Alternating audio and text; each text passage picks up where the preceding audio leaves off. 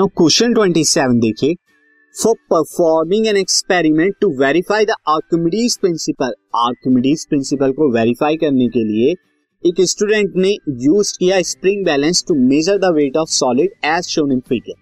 तो फिगर के अंदर देख सकते हैं ये ग्राम वाला जो स्प्रिंग बैलेंस वेट है, इससे इस सॉलिड को थ्रेड से बांधा गया है और इसका वेट जो है W1 आ रहा है। अगर आप देखें, आपको नंबर्स नहीं दिख रहे होंगे, बहुत छोटे हैं, तो ये 80 पर जो है 80 पर इसका पिन आया, तो दैट मीन्स यहाँ पे W1 कितना आ गया 80, और 80 ग्राम में, क्योंकि ये ग्राम वाला है।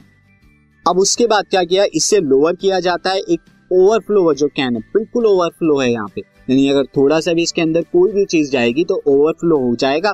और बराबर में यहाँ पे आप देख सकते हैं कि एक कैन रखी गई है जहां पर ये वाटर डिस्प्लेस होता है।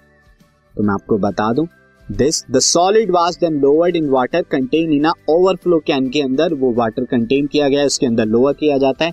And the water displaced by the solid was collected in the graduate cylinder as shown in the figure. तो सिलेंडर के अंदर जा रहा है और सिलेंडर के अंदर कितना पानी गया, यहाँ पे अगेन नंबर बहुत छोटे हैं फिगर में, तो ये 40 ml जो है गया है, 40 ml है। मैं इसे इरेज कर देता हूं, this is 40 ml and this, ये 40 ml जो है उसके अंदर चला गया। अब वेरीफाई आपको करके बताना है कैसे गया।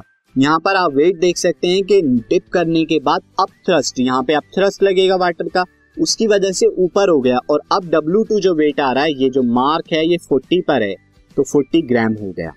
आपको वेरीफाई करना, देखिए वेरीफाई करने हैं, बहुत इजी है। यहाँ पे अगर हम बात करें, दिस इज, हम यहाँ पे देखते हैं, सिंस यहाँ पर अगर आप देखें जो पहले था W1 कितना था, W1 था 80 ग्राम, और W2 आफ्टर यहाँ पर जब डिप किया गया तो 40 ग्राम हो गया। तो चेंज इन वेट कितना आया, चेंज इन वेट जो हो जाएगा, change in weight of solid, weight of solid, ये change in weight of solid जो हो जाएगा, जो कि W1 माइनस W2 होगा, ये आ जाएगा 80 minus 40 is equal to 40 gram. 40 gram का चेंज आया। और ये चेंज इन वेट क्या होता है, चेंज इन वेट होता है W2 माइनस W1।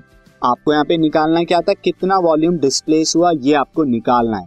तो उसके लिए मैं आपको बता दूं, आप फॉर्मूला क्या लगाएंगे, आप फॉर्मूला लगाएंगे V इंटू जी, ये आपकी density, density of the fluid, यहाँ पे फ्लूइड वाटर है तो वाटर की डेंसिटी लेंगे, इंटू में जी ग्रेविटेशन। तो ये फॉर्मूले से आप वेरीफाई कर सकते हैं यहाँ पे। तो अब यहाँ पे चेंज इन कितना आया है 40, तो 40 ग्राम का यहाँ पे कितना है, W2 minus W1 is equal to 40 gram. और वाटर की कितनी होती है, अगर हम डेंसिटी की बात करें वाटर की, तो वाटर की डेंसिटी होती है 1 ग्राम पर ml। अगर ml में देखें या सेंटीमीटर क्यूब भी आप लिख सकते हैं, क्योंकि 1 ml is equal to 1 centimetre cube ये होता है। तो इससे अगर मैं डायरेक्टली निकालूं तो 40 ग्राम का जो वॉल्यूम आएगा, वॉल्यूम ऑफ 40 ग्राम वाटर जो कि डिस्प्लेस हो गया, दैट इज डायरेक्टली मैं निकाल रहा हूं विदाउट फॉर्मूले से, ये 40 इंटू कितना आ जाएगा 1, that is equal to 40 ml, ये ml में आएगा, तो 40 ml डिस्प्लेस होगा। जो हम देख भी रहे हैं कि ऑब्जर्वेशन में कितना आ रहा है, ये 40 ml जो है यहाँ पे फिल हो रहा है, as you can see there 40 ml fill हो रहा है, जो प्रैक्टिकली हमने देखा एंड उसे कैलकुलेट भी किया। This podcast is brought to you by Hubhopper and Shiksha अभियान।